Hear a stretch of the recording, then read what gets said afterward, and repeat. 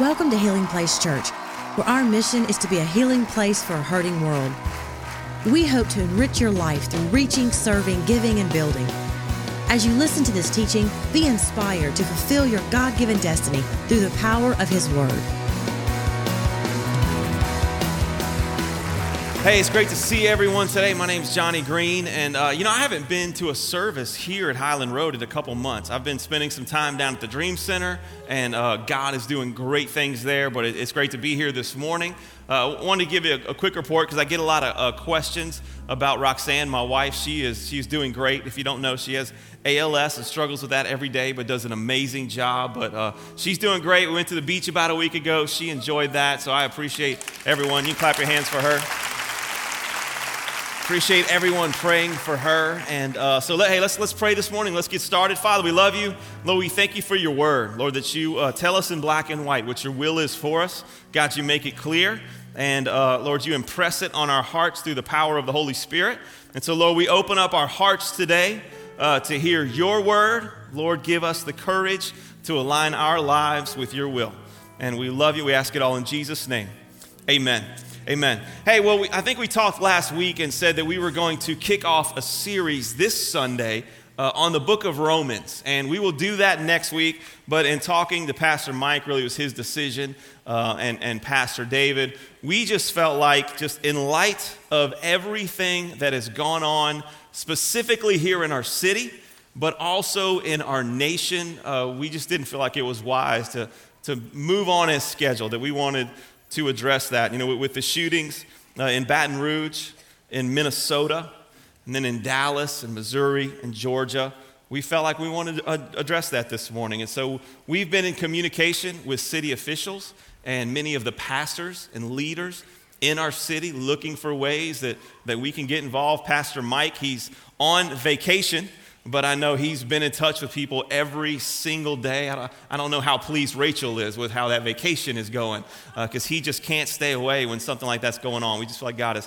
called us to have an influence. He's preaching in New Orleans today. He would have been here, wanted to be here, but had a prior commitment, felt like he needed to keep that at Celebration Church in New Orleans. So we wanted to address that. That fell to me. I feel amazingly underqualified. And so I've just been praying that God would give me words. And so if you see me sticking a little closer to my notes, I just feel like this morning is kind of like when I do a wedding and a funeral, my goal is that nobody remembers that I was even there. Because you do a wedding and a funeral and they remembered you, that means you said something you weren't supposed to say. And so that's kind of my goal. That's not my goal, but that's what I hope this morning. My goal is much bigger than that. I thought about it as I was thinking and praying that the events of the last week have been tragic and bewildering, and for many, energizing. And tragic that we lost life. There have been lives that have been lost. I think bewildering because sometimes we wonder, how did we get here, and how do we get out of this? There's just, I don't know if there's anyone that has a clear picture and a clear path. And for many, it's been energizing because we want the world to change. We don't want our city to stay like this. We don't want what caused these things to remain like they did here in Baton Rouge, but then all over. And so, I want to talk about today, what is our role as believers, as representatives of God's love, which is what we are. And here's the thing, as brothers and sisters of one body, the body of Christ, but yet of different races, backgrounds, and perspectives. And what's our role given all that? So I kind of want to kick off today saying, go ahead and lower your expectations for this morning. I know you got dressed and took trouble to get here, but I want to tell you this. I'm not going to say anything profound that you haven't heard before, all right? And we're going to talk about things. One of my favorite quotes is that people need to be reminded much more than they need to be informed. And so we're not going to say anything new today because the Bible is thousands of years old, and it covers everything that we need to know. And secondly, I'm not going to explain how America got here, and I'm not going to talk about how we fix it. I'll leave that to someone a whole lot smarter than me. I was listening to the radio this week, and they brought a guy on that was a racial reconciliation expert. And I thought two things. Number one, how do you do that? How do you know if you're that? And I know I'm not that. So, we want to kind of look at God's word. Here's what I want to do. I want to talk about the things that we already know. and let God's word put us in position to be used by him to bring peace, hope, and love back to our nation. That's what we want to do today. We want to look at God's word. I was listening to a coach one day that was talking about the fact that he was not a great athlete. He was a basketball coach. That he was not a great athlete, but yet he gives direction to these amazing athletes.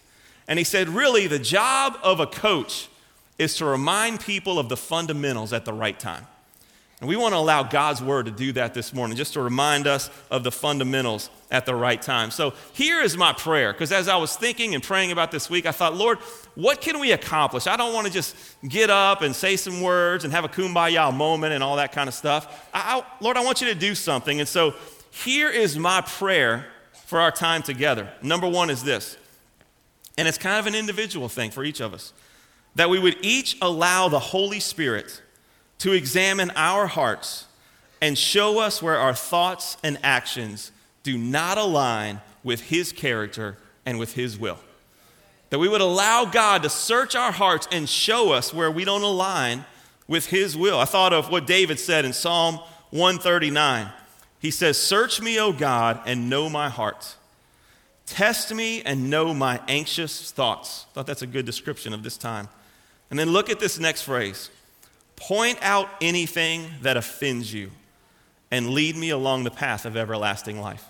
Can I tell you this? I don't include that phrase in my prayer life enough. Point out anything that offends you. So my first prayer is that God will allow us to search our hearts and he would point out anything that doesn't align with him. The second is this, that we would each commit ourselves to be part of the solution in our sphere of influence when God gives us the opportunity. I don't know where you are. I don't know where God has placed you or what your sphere of influence is. But I want to commit myself, and I hope we'll all do this individually today, to be in a position that, God, when you want to use me, I'll do that. I thought of 2 Corinthians chapter 5, where Paul says this, talking about God. He says, he gave us this wonderful message of reconciliation. So we are Christ's ambassadors. That's why we can't stick our head in the sand. We are called to be Christ's ambassadors. God is making his appeal through us. We speak for Christ when we plead, come back to God. And I don't know how God wants to use you. I don't know how he wants to use me. It may be in a meeting with a city official. It may be in the break room during a conversation at work. I don't know where that will take place. But I just want to be open. Say, God, I commit myself. I want to be part of the solution.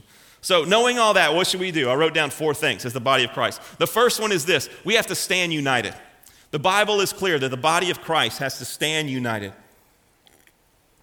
And here is what I think makes this situation a little different. I thought about it a lot, especially the last few days, when I was talking about this. You know what? There was a shooting a couple weeks ago. We all prayed for it. We addressed it, but we didn't feel like we needed to talk a message on it. And I think we made the right decision this weekend doing this. You know, we've had tragedies before. What is it that makes this different? Everybody take a deep breath. Here's what I think it is. This is the first time that I think that something has happened that believers disagree on what happened and what should happen. That people who love God, love each other, genuinely disagree and see it differently. I've probably shook hands with people this morning and we talked and had a conversation about the heat and getting in the air conditioning, but we disagreed on what's going on in our nation. Not that we disagreed right then and had that moment. I don't know if that's ever happened before, but I think in this situation, that's the challenge that we as believers in the body of Christ face, is that we disagree on how we see it. And a guy told me one time, and I've never forgotten it, he said, in crisis, one of the most important things to have is perspective. And in crisis, one of the most important things to have is perspective. And this sentence may sound a little confusing, but I think the accurate perspective knows that my perspective is not the only perspective. Does that make sense? I think in order to have a good perspective of this whole environment, it's to understand that I have a perspective, but it's not the only perspective. That there are other perspectives, that me and someone else, we have grown up differently. We grew up in different parts of town. Maybe one of them didn't even grow up in the town. He was out in the country. We were raised differently. We've had different experiences. We've had different pains, different good times, different bad times. And that affects the way that we look at life. And I need to understand that there are others. And what I've seen a lot of is fear, hate, and judgment. And those are natural response. Those are natural human responses. Fear, hate, and judgment. But they are not helpful responses. And I think in the end, they divide the body of Christ. And the body of Christ will never overcome the problems we face in our country if we in here are divided. And we'll always be divided if we spend more time defending our positions than we do seeking to understand the perspective of others. And I think that's important. You can clap your hands. I think it's important that we understand that. I think one of the most precious passages of Scripture is in John 17. In John 17, to give you a little context, this is the not just the last night, these are the last moments of Jesus before he's arrested. And he's already said pretty much everything he's going to say to the disciples, and he breaks away for one more moment with the Father. And this is what I love about it. It's just him and the Father, and somehow it came to us. And in John 17, he prays, and he prays for the world. He prays for the disciples, the 11 or 12 that were with him then. But then at the end, and here's what I think is amazing, he literally prays for us. He prays for those that would come after the disciples. So look in verse 20, he says this, "My prayer is not for them alone," talking about the 11 or 12. "I pray also for those who will believe in me through their message." That's us. Look what he said. Here is of all the things he could have prayed, this is what he prayed, "that all of them may be one." If Jesus were here this morning, what would he say? That's what he would say. That my prayer for you is that you will be one. That all of them may be one. Just as, talking to the Father, just as you are in me and I am in you, may they also be in us. Look, so that, because here's what happens when we're one, the world may believe that you have sent me.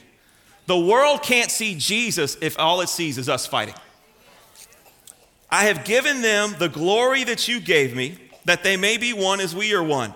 I and them and you and me, so that they may be brought to complete," not a little bit, "complete unity."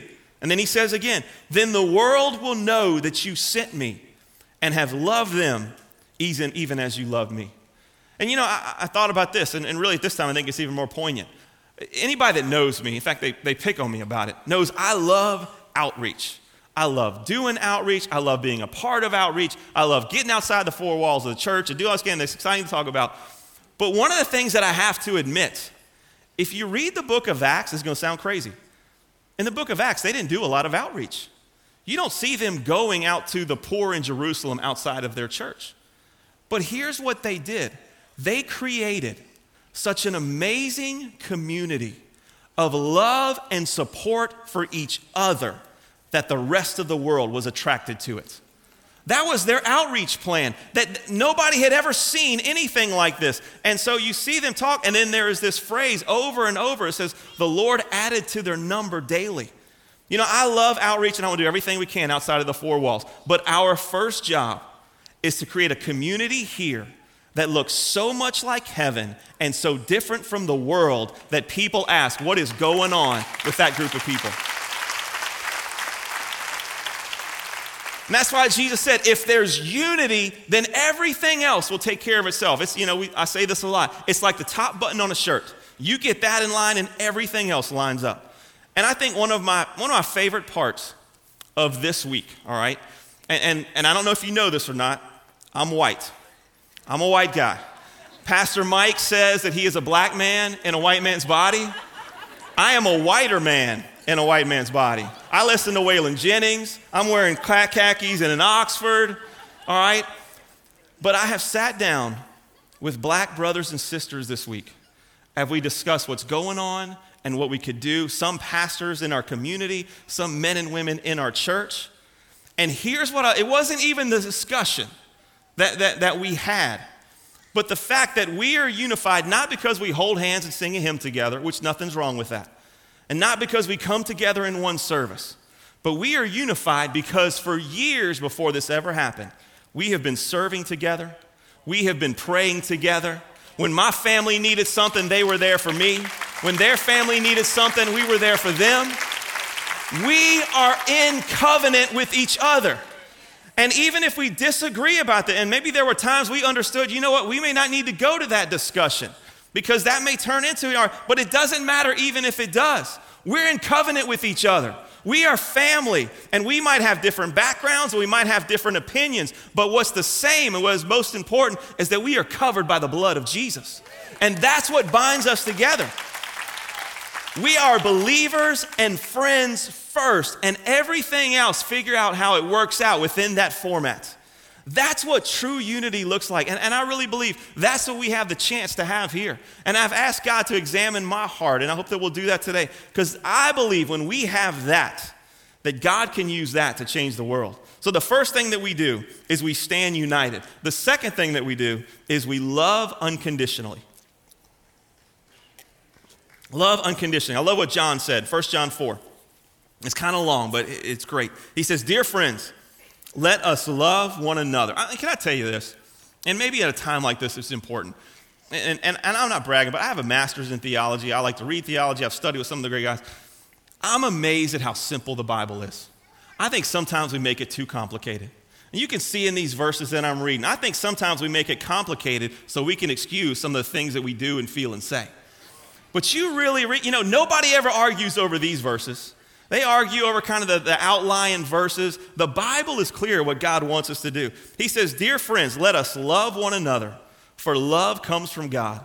Everyone who loves has been born of God and knows God. Whoever does not love does not know God, because God is love.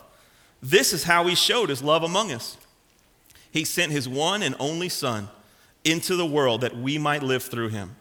This is love." I love how simple it is. "Not that we loved God, but that he loved us and sent his Son as an atoning sacrifice for our sins.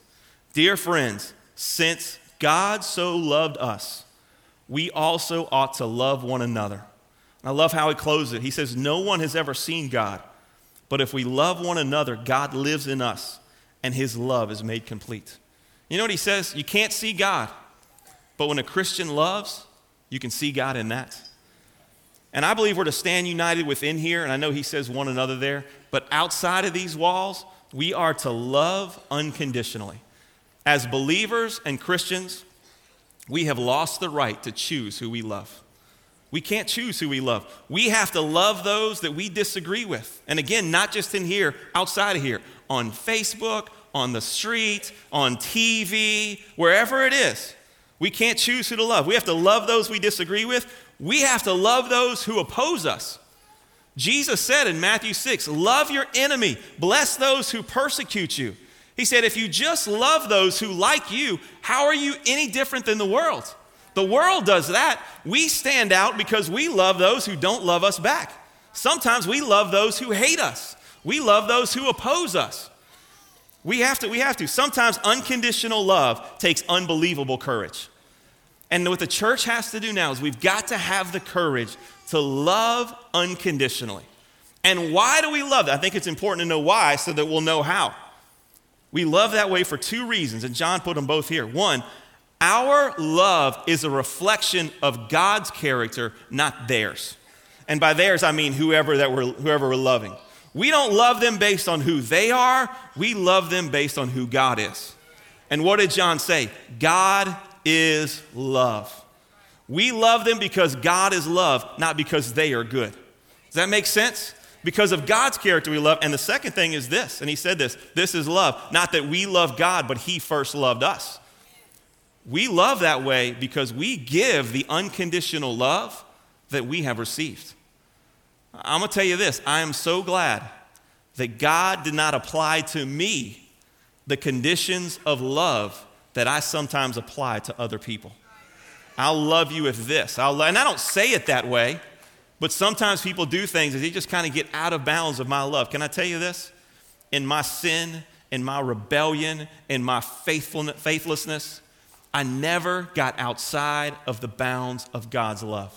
And look at what John says. Since God so loved us, we also ought to love one another.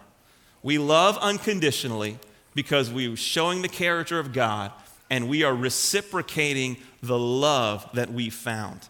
And that's how we stand out from the world, and that's how we point people to Jesus Christ, which I said I'm not going to tell you the answer because we already know. Jesus is the answer. With everything that's going on today, Jesus Christ is the answer, and we have to point people to him. So we stand united, we love unconditionally. The third thing is this: we serve personally. We serve personally. And I want to read out of John chapter 1. John 1 is how John talks about Jesus coming to this earth, but it's more philosophical. It doesn't make a very good children's play. That's why we don't talk about it a lot in December. But he says this: in the beginning was the Word, and the Word there is Jesus Christ. In the beginning was the Word, and the Word was with God, and the Word was God. So where was God? Where was Jesus? He was in heaven. He was God. And here's the thing. He was fine there. But look down to verse 14. Because we needed him, the Word became flesh. Some of the most powerful words in the Bible. The Word didn't have to become flesh. Didn't need to become flesh. The Word became flesh and made his dwelling among us. We have seen his glory, the glory of the one and only Son, who came from the Father full of grace and truth. John says we could see him, we could touch him. When we needed him, Jesus didn't share his opinion or shared his advice. He shared his life. In fact, that's one of the things I think is so amazing about Christianity, besides the fact that I believe it is the only true religion, no matter what I think. But every other religion, really when it comes down to it, their God gave them a bunch of principles. Here's what you do, here's what you don't do. Now, we have that in his word in the Bible, but he gave us so much more than that. He gave us himself. He came down and lived the same life we live. He suffered rejection. He suffered hurt. He suffered physical pain. He took our punishment on himself. And he defeated everything that's bad in us and everything that happens to us. He defeated it in his own flesh and, in a sense, aligned himself with us. So much so that on the cross, he said, my God, why have you forsaken me? He was standing more with us than with the Father at that moment. And here's where this becomes important, because that's the Christian model of ministry. We don't just give people our words and our advice, and you should do this, and this is what you should do. You know what we give them? We give them ourselves. We serve personally. We get involved and we make a difference. We share people's pain and we bear their burdens and we try to find a solution and we pray for them and we feed them and we hang out with the lonely and we clothe the naked and we feed the hungry and we bring the gospel to the sinner and we get involved. That's one of the things I love about this church, is this church gets involved. This church, and look, I wish I had a plan to give you right now of how we get involved in this situation. That's why I said lower your expectations. I don't have that. But I know this. I want to commit myself that if that opportunity opens up, then I'll put myself in position for God to use me. Because if we don't show up, they can't see Jesus. We have got to serve personally and find a way to get involved. And look, that's true for every situation. But even in this one, when God shows us how and speaks and does those kind of things, I'll tell you one opportunity that I think is really neat. You saw, I think, on the news a second ago, this Serve 225 Day. Let me give you a little history of that. Pastor Mike meets with probably about 15 pastors, and I know some of them, Raymond Johnson from Living Word and Charles Wallace from Oasis Christian Center and Brother Larry Stockstill and John Stockstill and the pastor from Abundant Life is there, and there's about 15 of them, and about once a month, they get together and just kind of talk and pray for the city, and they've been building unity for years. So about 6-8 months ago, they had this idea, what if all these churches, it's about 10 or 15 of them, got together and did an outreach on one day to show the city that the body of Christ is united, that we love them, and we want to make a difference. And they called it Serve 225. And they planned it for July 23rd, which honestly, as Pastor Dave and I were talking, it really wasn't the best for our schedule, but we wanted to be a part of it. So as a church, we jumped in, having no idea where our city would be in July of 2016. But this is an opportunity for us to come together and make a difference. So I want to encourage you, if you can text right now. I think they've got the number up there. You can text HPC Go to that number and sign up to be a part. And look, it's going to be safe. You can bring your kids. And here's the thing. The whole situation is fluid. We've got a plan of what we're going to do, but Pastor Mike and some of these pastors are in touch with the mayor and other leaders in the community and community organizers. And if something comes up that we can really make a difference, man, we'll shift everything to that. And we'll do that on July 23rd. But I think it's going to be an amazing day. We're going to join here for a rally and worship, and then we're going to go out and serve the community. We're going to be in Denham Springs serving there because we're launching a campus there. So if you get a chance, I think it'd be a great way to get involved. We've got to serve personally. We can't just sit it out. And the fourth thing is this, and I think this is the most important and sometimes underrated. We've got to pray fervently. 2 Chronicles 7. And look, I've read this verse hundreds of times, heard it read hundreds of times. You probably have too. But I want you to look at it and hear it and read it for the first time. Again, he says, if my people, a couple things there. First of all, that's how we identify. Everything else is secondary to that. My number one identification is I am part of the body of Christ. But secondly, as we continue to read, I want you to remind yourself, he's talking about his people. He's not talking about people in the world. He's not talking about the lost. He's not talking about, people that don't have anything to do with Jesus. He's talking about his people. If my people who are called by my name will humble themselves. That's the first step. And that's hard to do. Sometimes the first thing you want to do is kind of bow up. He says you start out by humbling yourself. They will humble themselves and pray. Prayer always comes before action because it is the greatest action. Humble ourselves and pray and seek my face. Before we do anything, we seek God. God, what is your will? And look what he says here. Remember, my people, and turn from their wicked ways. We're lying to ourselves. We don't think there are wicked ways in our church, and not just in the seat next to me. In my heart, there are wicked ways. Here's the good news, but that doesn't mean that he won't move. So if you'll humble yourself, seek my face, turn from your wicked ways, then I will hear from heaven. Can I tell you this? And it sounds trite and it sounds churchy. There is nothing more powerful than when the God who with a word created everything that we see said, let there be light, and there was light. Separated, how do you do that? Separated the light from darkness. Said, let there be sand, I'm gonna be ground, and I'm gonna put fish over here, and then I'm gonna create some animals over here. The God who did all that without lifting a finger, he says, if you'll humble yourself, seek my face, and pray, I will hear from heaven, and I will forgive their sin, and I will heal their land. And now my eyes will be open and my ears attentive. How amazing is that? My eyes will be open and my ears attentive to the prayers offered in this place. And that's what we're going to do in a second. We're not just going to talk about prayer. We are going to pray. And so I wrote this phrase down underneath because I have to ask myself this sometimes. When it comes to prayer, here's what tells if our prayer is going to work or not. Do I really believe this God stuff or not? It sounds crazy to say. But if I believe that God exists, then prayer is the most powerful thing that I can do. If I don't believe that God exists, I'm going to stop waking up early on Sunday morning. Y'all don't wake up early on Sunday morning anyways. This is 11:15 crew. Y'all smart. But I'm going to go ahead and go to brunch. I'm going to stop tithing.